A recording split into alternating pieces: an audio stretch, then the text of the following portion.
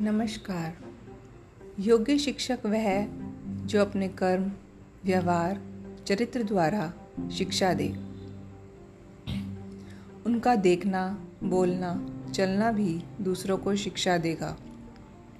वाणी द्वारा शिक्षा देना तो आम बात है, लेकिन अभी सब अनुभव करना चाहते हैं, तो अपने श्रेष्ठ कर्म, श्रेष्ठ संकल्प की शक्ति से अनुभव कराओ। 24 अगस्त 2021 आज की प्रेरणा। भगवान का प्यार सागर की तरह है। हम उसके आरंभ को देख सकते हैं, पर अंत को नहीं। आज से हम भगवान के अनंत प्यार को अनुभव करें। आइए अब चलते हैं सत्य की राह पर। जिस भूल से हम कुछ सीखते नहीं, वही हमारे जीवन की सबसे बड़ी भूल होती है।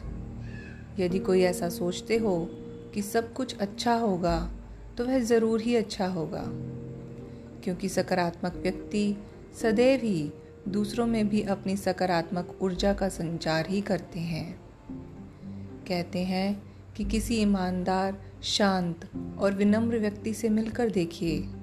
आपको लगेगा कि आपका घमंड निश्चित ही त्यागने योग्य है।